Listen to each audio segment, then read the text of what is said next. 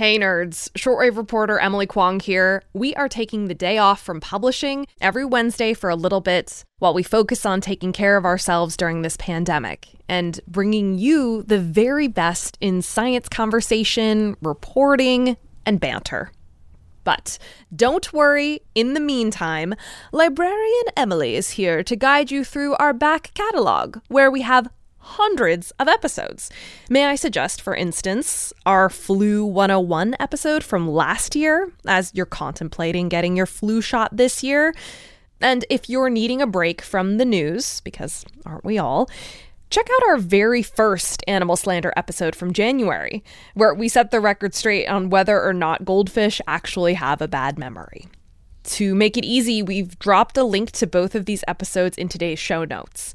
So while you're catching up on episodes you've missed, we'll be hard at work and back tomorrow with a brand new episode on Joe Biden's plan for managing the pandemic. As always, we appreciate you, dear shortwave listeners. Thanks.